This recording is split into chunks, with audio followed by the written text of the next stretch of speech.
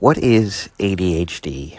The best analogy I have heard is that children with ADHD are like cars without brakes. So that is, a child with an attention deficit hyperactivity disorder has trouble putting the brakes on a variety of stimuli. So if they are distractible, they have difficulty putting the brakes on outside stimuli.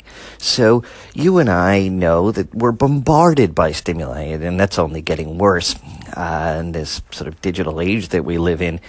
And children with ADHD just cannot put the brakes on that outside stimuli to concentrate on one thing.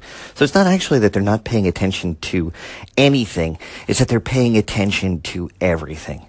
And then children who have trouble with inattention, or it's actually thoughts in their own head that they can't put the brakes on. So again, all of us have invasive thoughts from time to time, and our brains go on mind trips. The thing is, we can block them out and we can come back when we need to.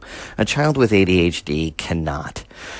There's also difficulty putting the brakes on actions. Look, we all have impulses. We are just capable of controlling them. So a child with ADHD really has difficulty putting the brakes on their actions. So it's difficulty putting the brakes on outside stimuli, difficulty putting the brakes on internal thoughts, and difficulty putting the brakes on actions. All of these higher order functions really happen in the frontal lobe of children's brain, and it is a medical disorder.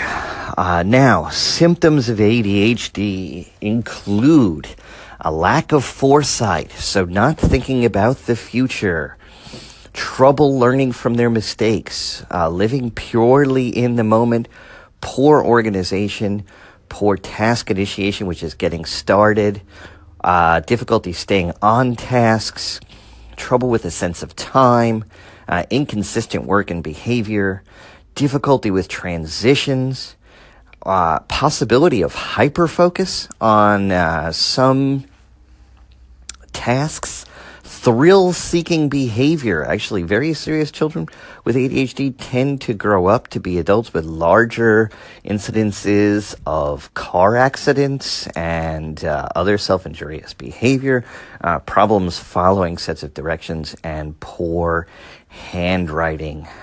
So how to help children with ADHD, the best solutions I have seen are a mix of educational interventions, cognitive behavioral therapy, and in some cases medication. In my experience, any one of that triad alone tends to not work as well as all three used in combination. All right, this is Alex Brzezowski. Shine on.